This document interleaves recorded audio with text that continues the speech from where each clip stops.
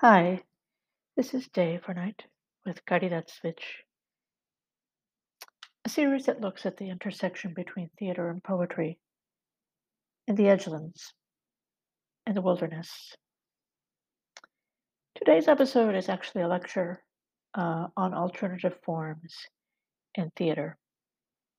I don't usually post lectures in this series, but uh, I've decided to give it a whirl and connect with listeners in a different way, especially those interested in theater. So this is actually a lecture that I gave uh, at university, and I'm putting it here. So that's all. You'll listen to it. Hopefully, you'll not listen to it. It's all good. Uh, but as always, this is about you and I in this theater. You there in the dark, and I here wondering who you are. And for now, this is Day for Night.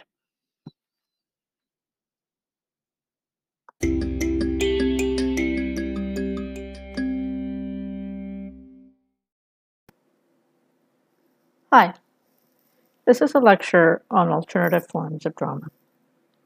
I first want to start by saying that I think the word alternative forms uh, is, to use the phrase or the word, problematic.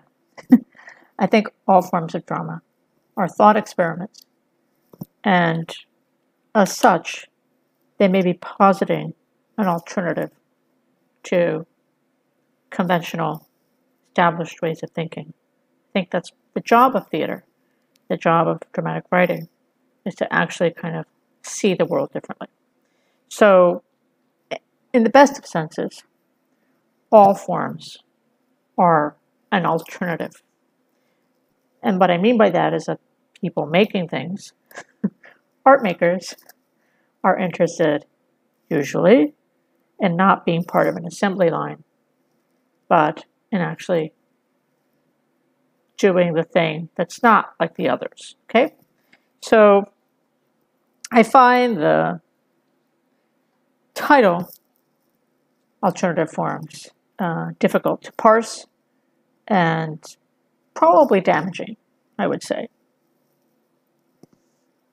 It is the title that is on the syllabus and in the program. But I just wanted to open up the idea around this to say that all forms, in a sense, are alternative. Now, I think what happens is that there's work that fits into established modes quite consciously. In a sense, it's trying to ideologically or formally trying to replicate something that already exists. So I think good examples of this tend to be, this is a very generic example, but a lot of action films or the Marvel films, for example, with rare exceptions, are actually, no matter who's in the lead, you know, the formula tends to be the same.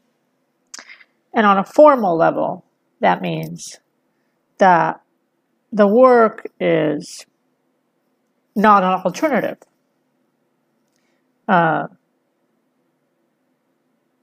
Because it's not positing a new way of seeing. It's actually reinforcing an established way of seeing. Sometimes that's good. So there's no judgment around this. But I think that it is an ideological position by an art maker. Sometimes not one of their own choosing. So when you're doing work for hire as a writer, sometimes you're put in a position of having to replicate something that already exists. And then you have to sort of, I think, be truthful with yourself as an art maker about what that means and why you may be doing that. Sometimes it's about getting paid well. And sometimes it's just the nature of the contract that you're in on a very practical level. So I just want to put that on the table because I think that in thinking about alternatives after looking at melodrama and tragedy and comedy, farce and satire, and romantic comedy, and subversions of all of those as forms of drama, that it's worth considering.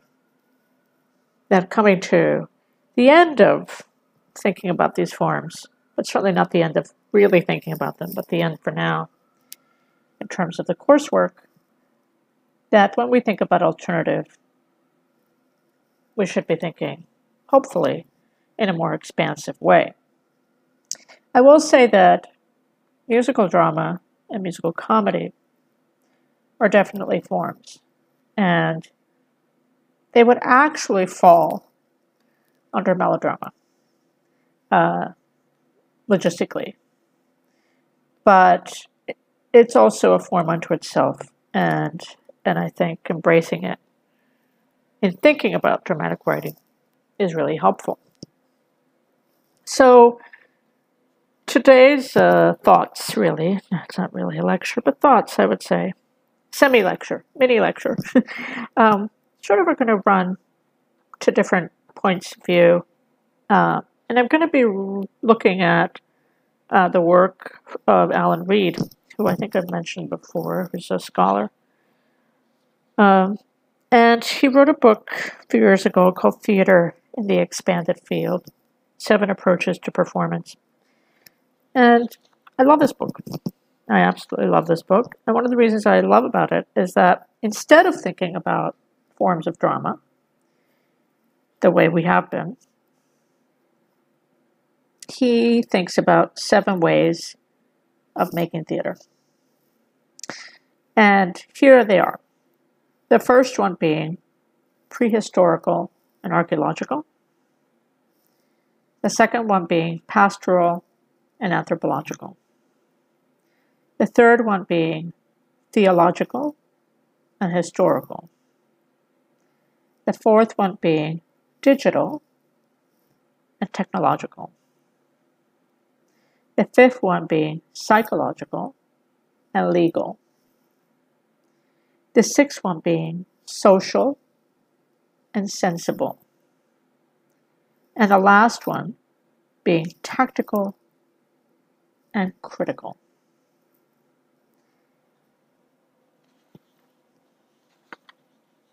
So I'll give you time to kind of think through that.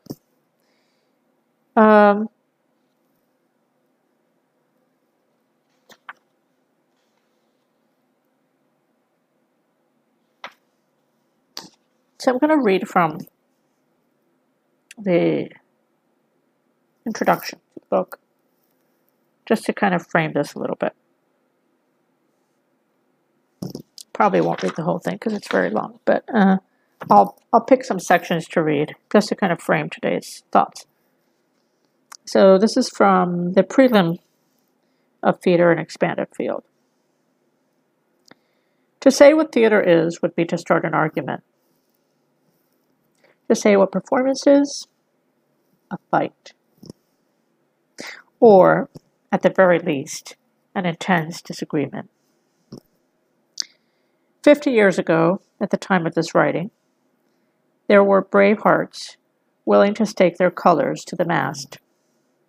Foremost among them was the theater historian and architect Richard Southern, whose book, The 7 Ages of the Theater, from 1962, systematically peeled back the accumulated layers of theatricality, scenery, auditorium, stage, costume, mask, and finally, player and audience, to raise his subject to a state he called no theater,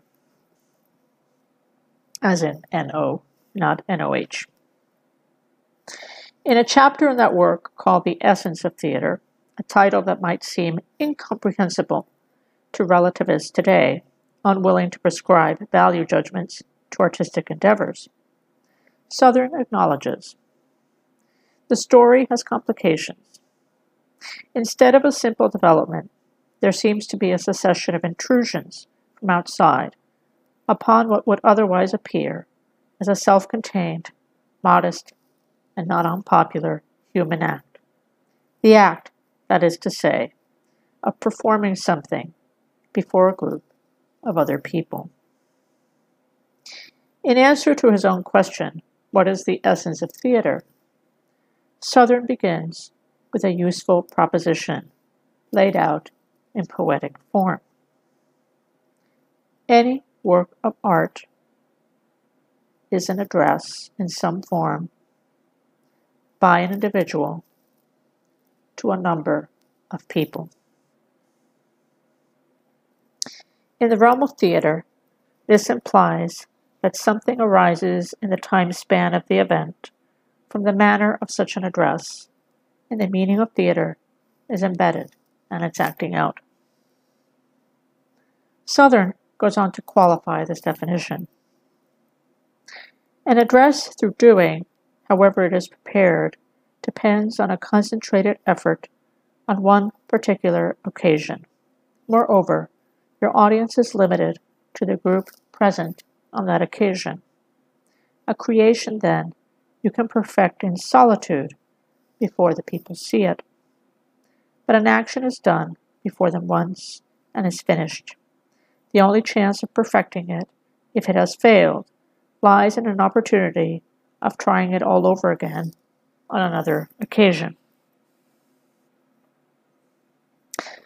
30 years before, the cultural theorist Peggy Phelan, that's Phelan, if you don't know Phelan's work, was finessing this ontology of performance in her formative collection of essays, Unmarked, from 1993, where she defined what it is that gives such a peculiarly live, unrepeatable character to performance as distinct to other acts.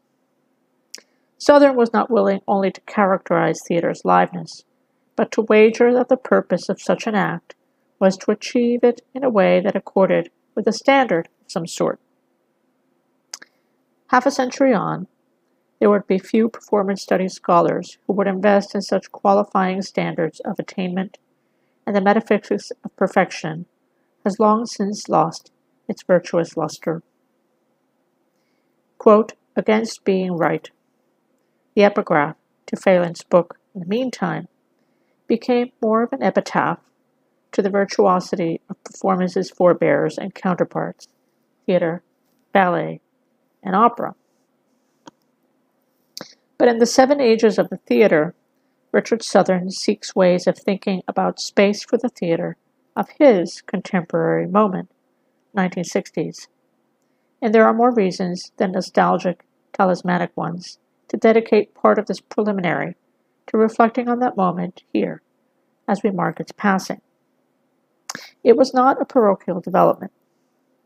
While Southern was reflecting on histories of theater in an internationalist way, William Styron, was reading that first literary treatment in Revolutionary Road of theater's failure to cohere community.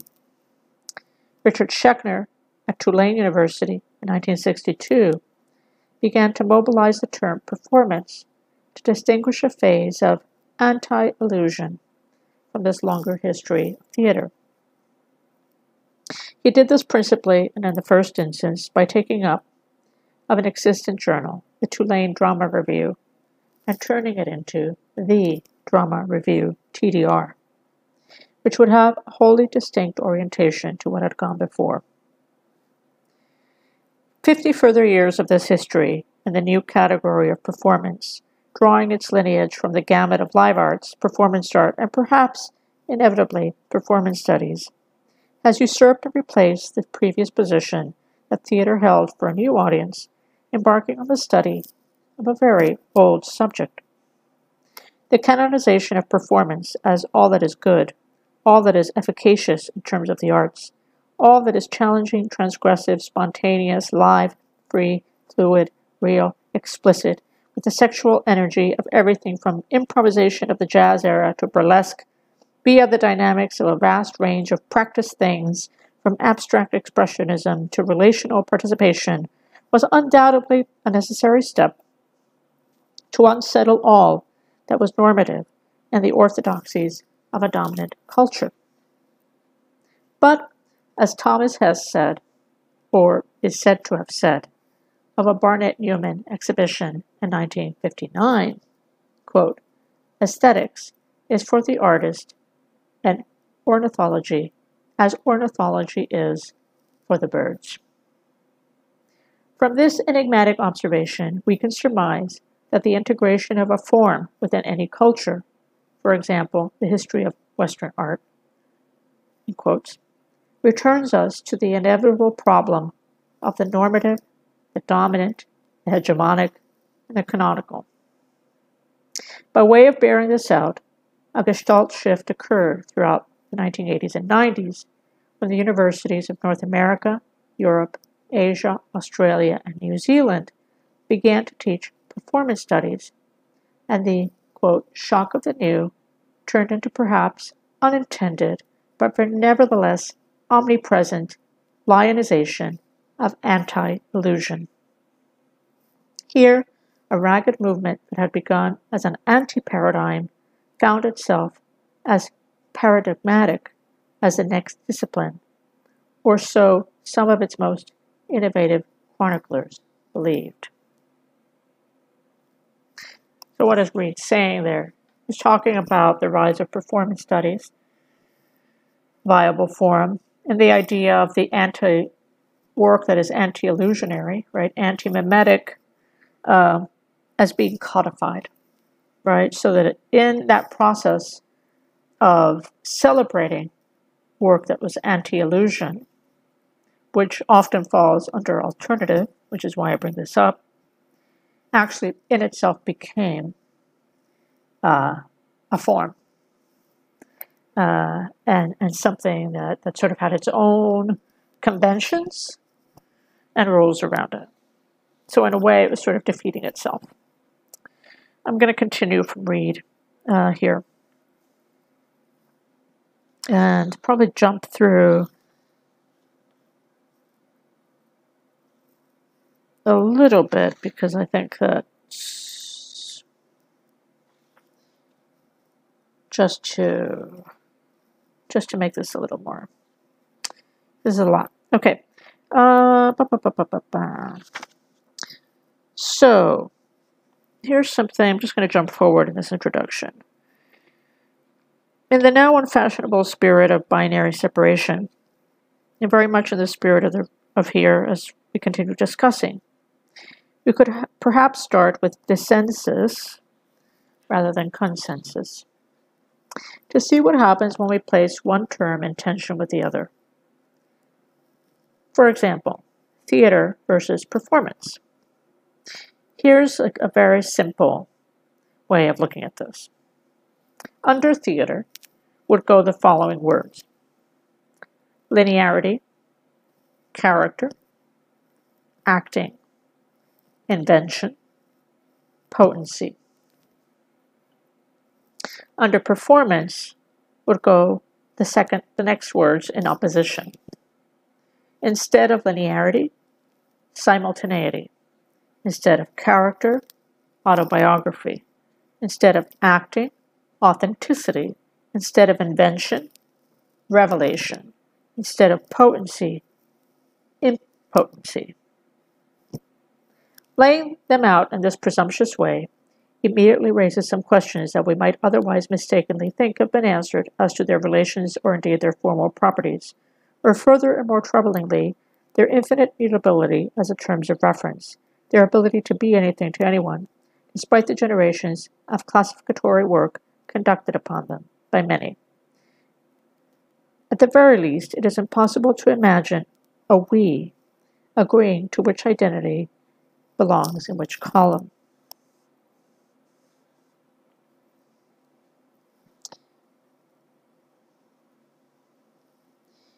Reid continues, my pleasure in theater, the expanded field, as I have coined it, would it be the precise way in which the order and history of the left, and the left here is performance, is irritated and disturbed by the electricity of the right.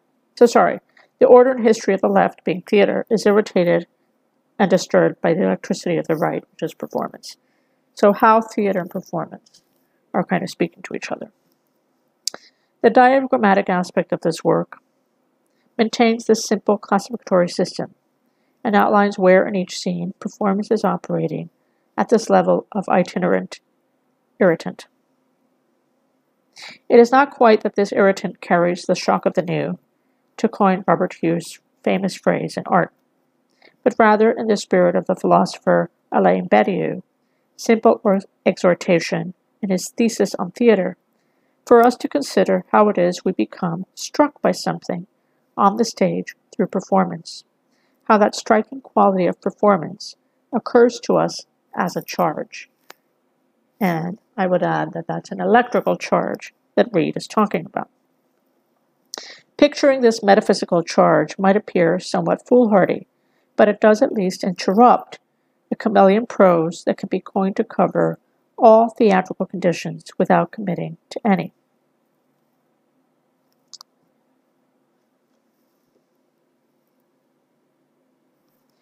John Mackenzie, Jon Mackenzie, Mckenzie, wrote about this charge somewhat parodically in the final pages of his work, Perform or Else, from 2001, in which his antihero, Jane Challenger, becomes more and more agitated at her lectern towards the end of her interplanetary keynote speech. This is from John Mackenzie's Perform or Else. Quote, "From somewhere near the back of the hall, a deep blue light engulfs the space, while waves of feedback spew out from the lecture machine. There's a slight pause, then a brilliant explosion, a blinding yet muted jolt, a chilling blast of the outside." End quote. It is perhaps no surprise in our material and studiedly materialist world that in the comprehensive literature dedicated to John Mackenzie's formative work, there is a complete absence of commentary on a passage such as this that so engagingly captures the metaphysical quality of performance and its expanded field. So I'm going to repeat the Mackenzie quote just so that you can think about it. "A deep blue light engulfs the space, while waves of feedback spew out from the lecture machine. There's a slight pause, a brilliant explosion, a blinding yet muted jolt, a chilling blast of the outside." Excuse me. Where theater might be perceived as an anachronistic form that is more or less mechanical in its means of production, performance, in the manner in which it has so far been configured, is thus charged with a drive towards modernity, a deep blue light engulfing the space, as John Mackenzie puts it. Performance continues to insist on the event in the here and now, whereas theater may be seen, to all intents and purposes, as an abandoned practice, one which relies upon rehabilitation to bring it into the current, the circuit, the field of operations which we ascribe as of this contemporary moment. Directing is one relatively recent, century-and-a-half-long manifestation of this requirement that theater finds itself again anew in each epoch, with which it has such a complicated and sometimes antiquated relations. Adaptation is another. While the very word revival, rarely used to describe performance, but commonly used to signal the return of a familiar text or production in the theater, is a mark of such continuous recovery of that which is otherwise abandoned. No wonder there is so much discussion as to the merit of archives in the theater field. I will return to the rather contentious idea that theater might be perceived as an abandoned practice, not least of all given its recent soaring box office takings the last year or so, after outlining some of the implications of the enforced separation in the columns that the binary columns that suggest theater is versus performance. Suffice to say that abandonment does not imply for a moment lack of care. This work is precisely titled as it is in honor of theater's Lazarus-like resistance to extinction. Such a column celebration between theater and performance are for the purposes of convenience or clarity, and a willingness to offer diagrammatic representations of the ethereal and enigmatic.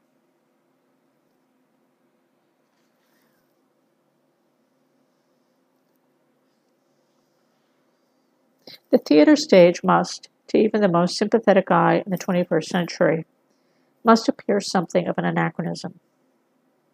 Performance, on the other hand, does, despite its institutional establishment, appear to continue to aggravate all those people who would prefer your culture reheated. It seems to confuse, celebrate, and chastise in its variety and persistence. It is that persistence I would like to characterize here by way of suggesting that a genetic makeup that is composed partly of performance is a makeup with definable characteristics, which, like other DNA elements, can be identified both diagrammatically in theory and also in practice, as witnessed over the last decades since Richard Southern offered us his 7 Ages of Theater.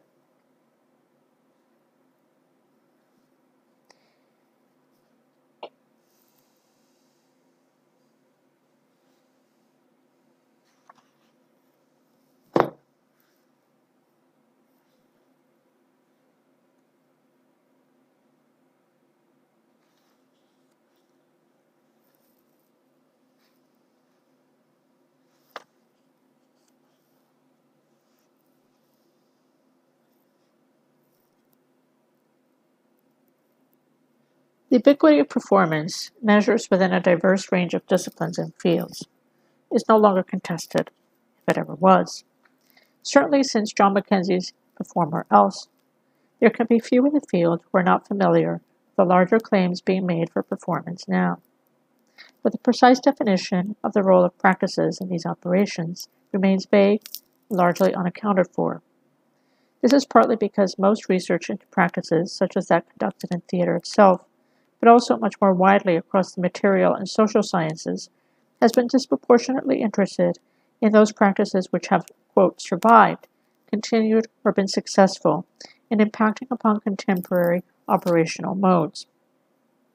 This is understandable, given that one of the principal interests of historical recovery is the better understanding of how such pasts shape our presents. Such enquiry informs the vast majority of current research across disciplines, especially in areas of practice as research, known as theater studies, for whom the reinvigoration of art forms now is a declared intention of many of the best and most relevant researchers in the field.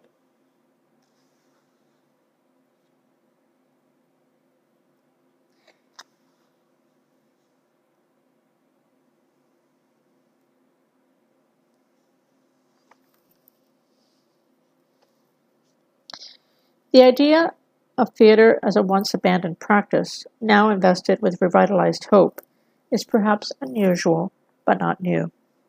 It simply pushes to a somewhat extreme limit the well-known phrase Schechner offered some years ago and was noted earlier.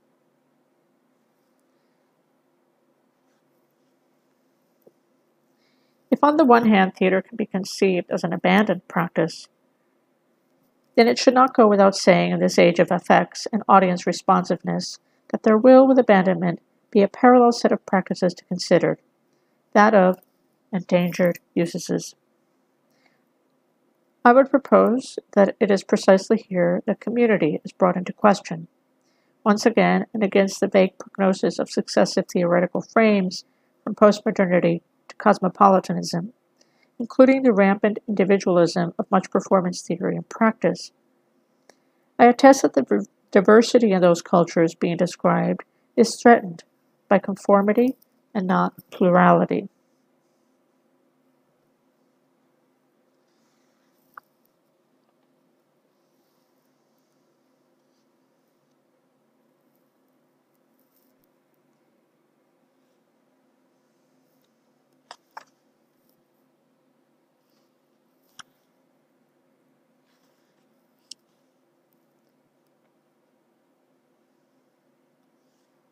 Theater in the expanded field continues a similar line of inquiry to those described by Southern and Krauss, both concerning themselves with spatial mode of understanding an old discipline, extended into a multifaceted modern world. The motive of finding an equivalent expanded field for theater is to expose the establishment and architecture of theater to a process whereby, as Karl Marx said of modernity's force, all that is solid melts to air. And the Proscenium Arch and Red Curtains are seen for what they are, a fanfare around the illusion of classical form.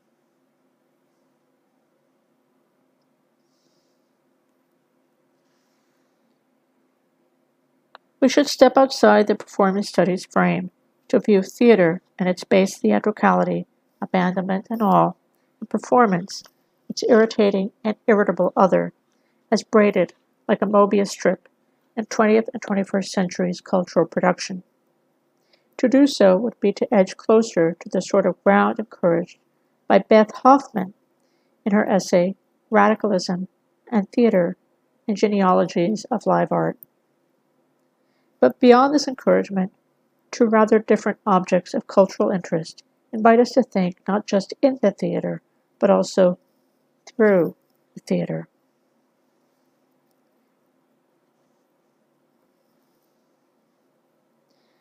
How are we to engage with such a form of cultural production as a popular context for this book?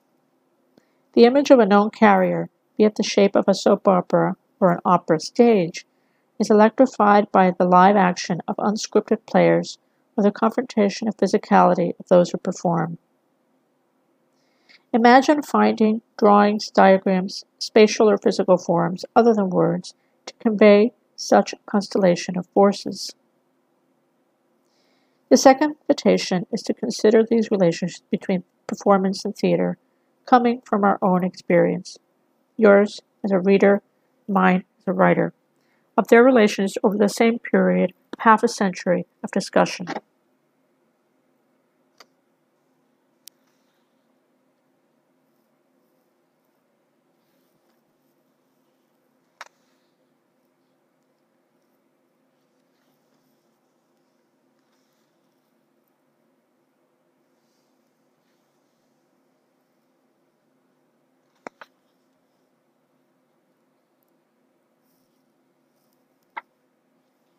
So it's a little excerpt from Theater in the Expanded Field by Alan Reed. And one of the reasons I wanted to bring it up is because although he's positioning theater versus performance, I think the ideas around what constitute alternative, since that's the subject of the day, of this lecture, is really just around looking at work that, let's say, you're thinking about writing a tragedy, you write an anti-tragedy. You're thinking of writing about a melodrama, you write a melodrama that's mashed up with a screwball comedy that's mashed up with, right? So it's like looking at forms that are in conversation with existing forms, right? I think art making is in conversation with prior art making. That's just a given. I don't care how much you think everything is sprung from, I don't know, the head of Medusa or the head of Zeus, but you're really just in a stream of tradition, right? And different kinds of traditions, both from, from the West, from the East, from the larger sense of the Americas, and so forth. So I think from Africa, from many countries, right? So there are different ways of thinking about how people think about performance and how they think about the theatrical. And I'm using the word theatrical to think about dramatic. And I'm using the word dramatic to think about dramatic writing. And so it's just worth bearing in mind that even forms that are, quote, alternative, are in response to something. A lot of the work that happened, so I'll give an example. So a lot of the work that happened in the absurdist movement was a direct response to trying to contest, right? Something that existed before. Realism and naturalism as forms were contesting classical tragedy in the main, right?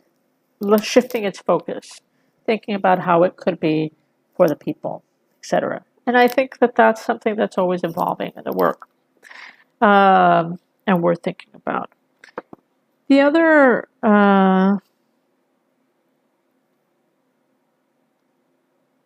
thing I wanted to sort of put in the lecture is some words from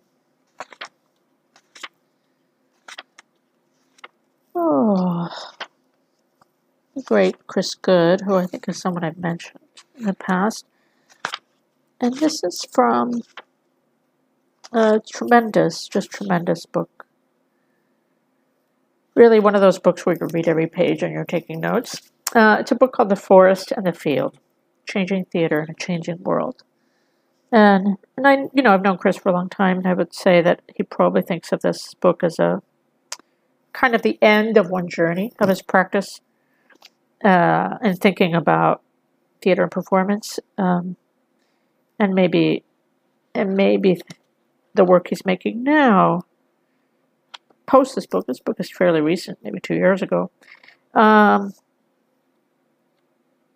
Is kind of a step away from some of the thoughts in this book, but it's a compendium of him thinking through ideas around performance and performativity. And so what I start with doing is I'm just going to read you, first of all, the titles of the chapters. The first one is on space and place. The next one is on the naked and the nude. Next one is on signal and noise. My favorite chapter, by the way. I quote from this chapter a lot. And the fourth chapter, the forest and the field. And the fifth one is called Changing the World. So I am going to, again, sort of read some material from the front of this book, just to kind of contextualize the idea of the alternative and thinking through alternative things. So here's how the book begins, by Chris Good, The Forest and the Field. This is a story about us, about you and me, about how and where we might think about who we are to each other, about a bigger us and how and where we meet, about the big us and the little us, the two of us specifically, and what we might want. I wonder where you are.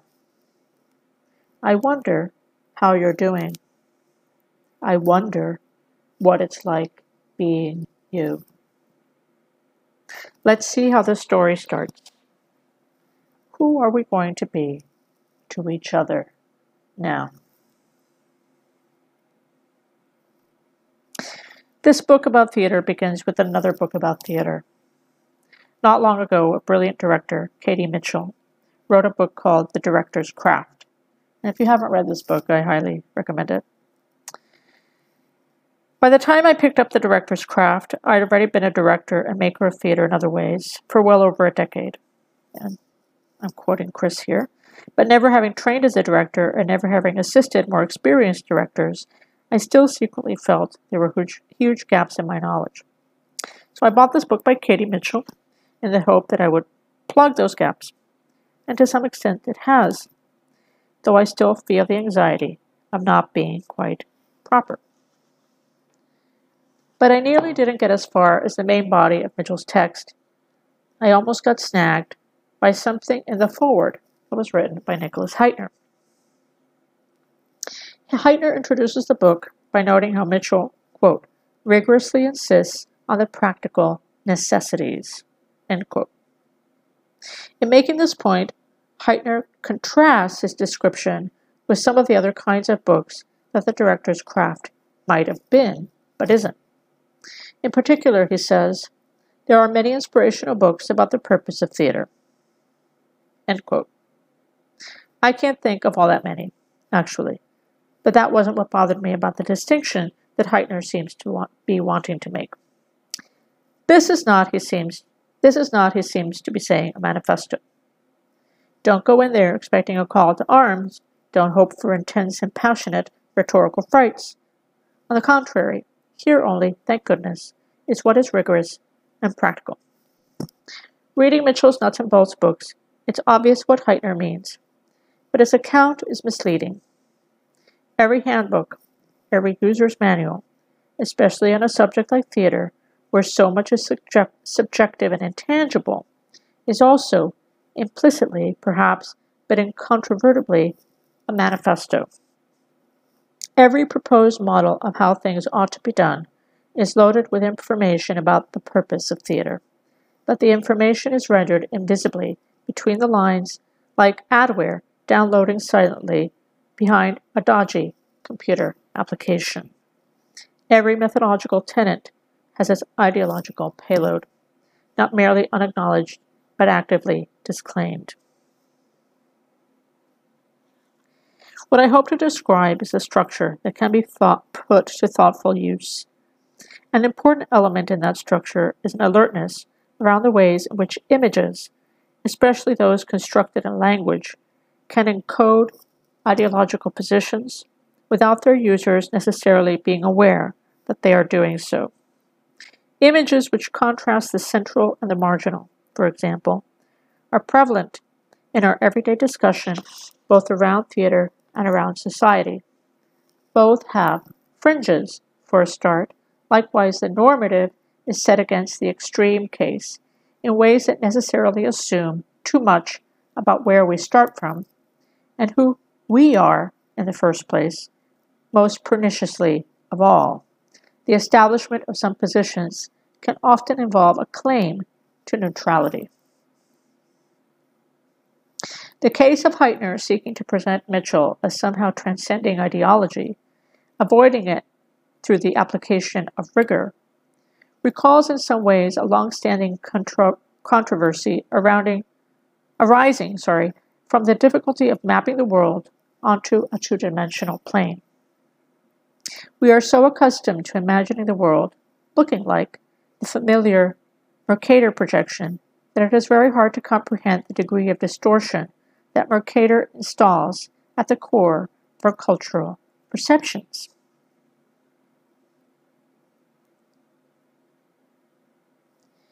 In a sequence from The West Wing, White House Press Secretary C.J. Cregg is visited by the fictional Organization of Cartographers for Social Equality, who demonstrate how Mercator's Eurocentric bias, so I'm going to spell Mercator for you, Mercator,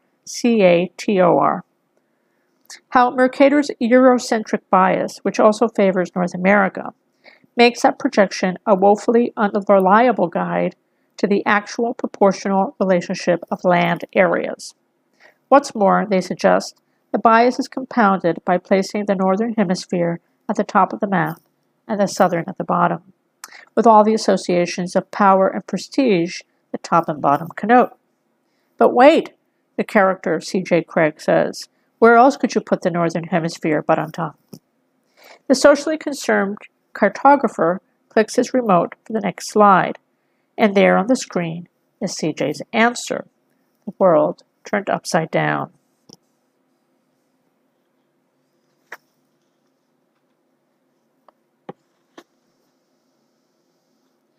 The question towards which this book makes its way is the one that lies in wait for any theater maker who dares to profess some concerted political ends for their practice.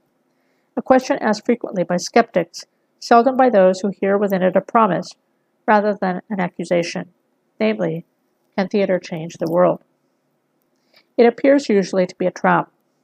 The idea such a claim might be made on behalf of theater is assumed to be ridiculous, and consequently anyone making it is easily taken to be ridiculous too. Yet if theater cannot seriously hope to change the world, it quickly comes to be seen as ridiculous itself, an act whose pretensions to significance, should it dare to essay them, are everywhere and always overwhelmed by futility.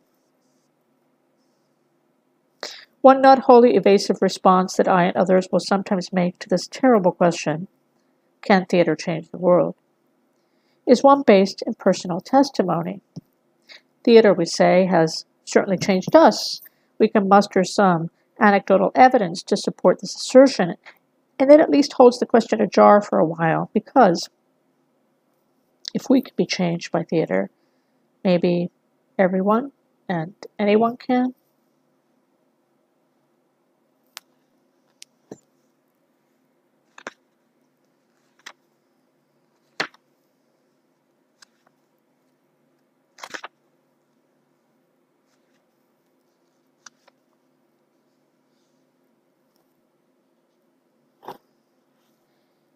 The great and fondly missed theatrical troublemaker and mind expander Ken Campbell said he was prepared to suppose everything.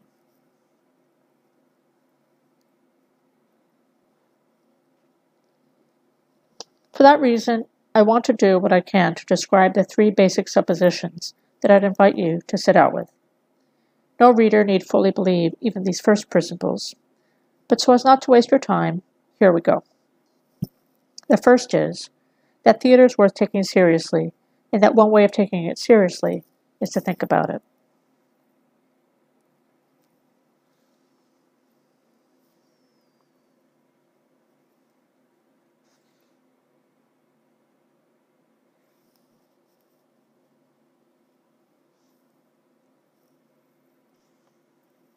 If with my first assumption, thinking about theater is a good thing, I am preaching to the choir, my second may require more of a leap of faith.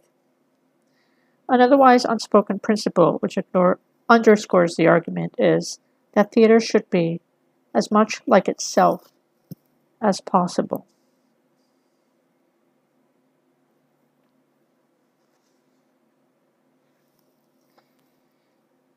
I think I can only explain what I mean by recourse once again to personal experience. At about the time that I was starting out writing professionally in the mid-90s, theater was being pronounced dead or dying, as it almost always is or has been from some quarter. Normally, the moribundity is evidenced through a more or less specious connection being drawn between dwindling audience numbers or the underrepresentation of certain demographics in the composition of audiences, and a concomitant increase in the popularity of some other cultural pastime or lifestyle choice. And the inference is drawn that, in order to survive, theater must make itself over, so as to more closely resemble whatever the popular thing is at the moment. So, for example, at the point that I was beginning to think seriously about theater, there was from some quarters an urging that in order to secure its continued relevance, theater should be more like club culture, because clubs were full of young people spending money, and theaters were not. My instinctive resistance to this line of thought, theater should be more like clubbing or television or the internet in order to appeal to a wider constituency, expresses itself in an obvious and clear-cut rejoinder. In order to maximize its appeal, theater should actually be less like other cultural forms and more like itself. The problem that this position acknowledges is, in part, that theater can only ever be a bit like those things, other things. Theater is already too much like television, for example, but also not enough. It concentrates on modes of linear storytelling and varieties of psychological realism that TV does brilliantly. Partly TV does those things because it also has a syntax of framing and cutting and mobility, of different kinds of camera movement that allow the viewer's attention to be very specifically directed, of shots that can instantly create intimacies and disconnects at once more subtle and more assertive than anything can be achieved on stage, even when theater consciously mimics that grammar and maybe even incorporates screens and live video feeds into its presentational apparatus. The difficulty with identifying what it is that distinguishes theater as opposed to any other format or platform is that if any particular quality does, then it's surely its hybridity.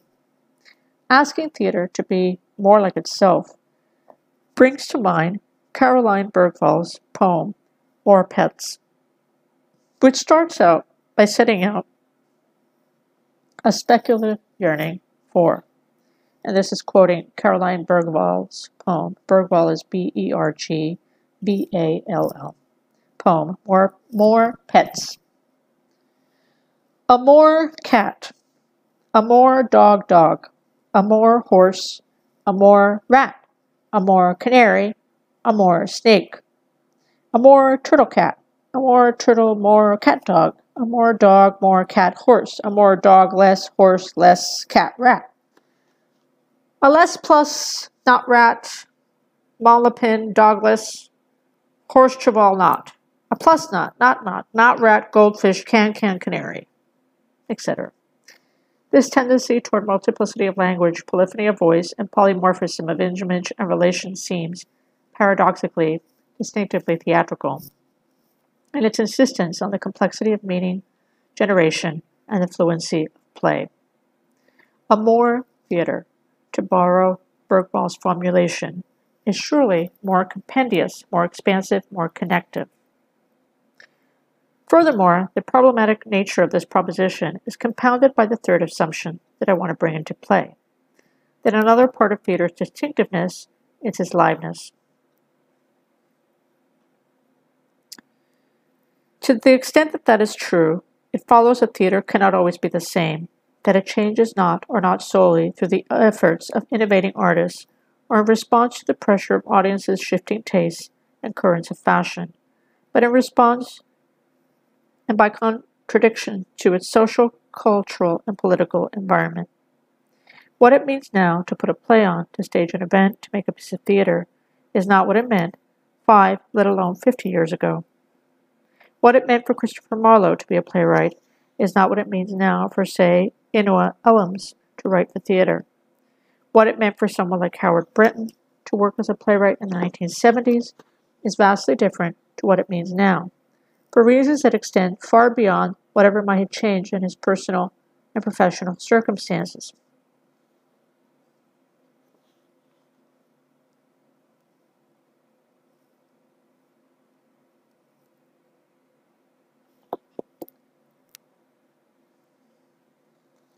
Aside from and lurking beneath these three operating principles, which we might combine into a single statement of intent, something like, it is worth thinking carefully about what theater distinctively is right now. There is a final set of assumptions we should name before we embark on our journey together. We quickly run into feedback problems in trying to say what theater is, at a point in time when the range of practices and approaches that might be considered theater is broader and more diverse than ever before. A situation that is variously seen from different perspectives as the happy pluralism of a broad church, or as a battleground on which certain values are to be defended and promoted in competition for a finite pool of producing resources and media coverage, or as a variegated territory in which only one or two small sectors might properly be considered to qualify for the appellation theater. It is probably true that the default liberal position is the wish to be as inclusive as possible. Whoever says they are making theater is making theater, whether or not their work sits comfortably within our priorities. But I dare say many makers will recognize the feelings of panic and dismay that at some point may have seized them when they know that they are discussing their work with someone who is orienting themselves in the conversation by means of reference points that are painfully out of sync. Whether it's a family member saying they've only seen Mamma Mia or Starlight Express, or the bloodletting performance artist whose immediate response to the very idea of theater is an open disdain, colored by frustratingly outmoded visions of decrepit velvet curtains being laboriously hoisted over a pristine arch stage, and posh people talking inconsequentially, about their tedious heterosexual entanglements behind a pristine, invisible wall. It can be similarly painful, perhaps even more so, when visual artists working with performance, such as Marina Abramović, express their contempt for and revulsion at the very idea of theater. Here is Abramović being quoted in 2010 in an interview. "This is what I think. To be a performance artist, you have to hate theater. Theater is fake. Theater's a black box. You pay for a ticket and you sit in the dark and see somebody playing somebody else's life. The knife isn't real, the blood is not real, and the emotions are not real. Performance is just the opposite. The knife is real, the blood is real, and the emotions are real. It's a very different concept. It's about true reality. I find this hard to take for all sorts of reasons. Firstly, the binary performance versus theater is surely untenable, as is real versus fake. Both the theater maker and performance artist are concerned with staging constructed events in which there is some degree of tension between the ways in which that event is real and the ways in which it is, if not fake exactly, then fictive or speculatively manufactured. Second, the version of theater she described is partial at best, and insofar as it describes something that actually occurs, I probably dislike that kind of theater as much as she does. Thirdly, however I might on any given day choose to define or describe theater, I think I would always want it to be able to include works such as Abramovich's The Artist is Present.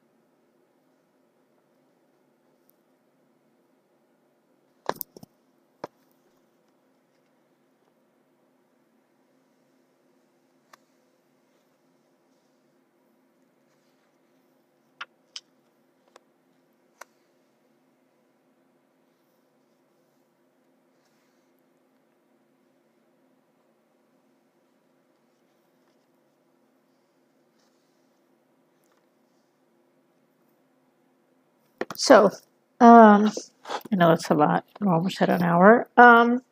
So what do I want to say about alternative forms is that they are alternative.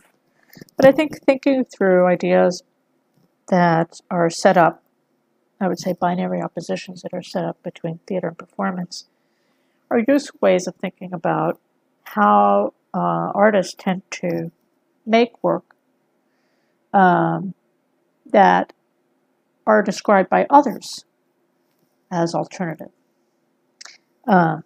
It's usually in reaction to, again, something that's established. It's usually in reaction to also other works of art. And I think that sometimes it's something that gets overlooked in all of this, is that not only are we making work in the stream of history, but we're also making work in specific streams of history.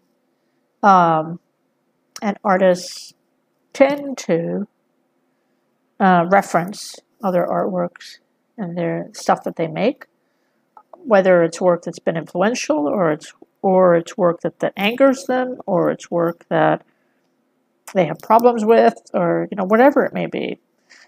So I think thinking that way, just as art makers, can be useful, especially in terms of thinking about dramatic writing.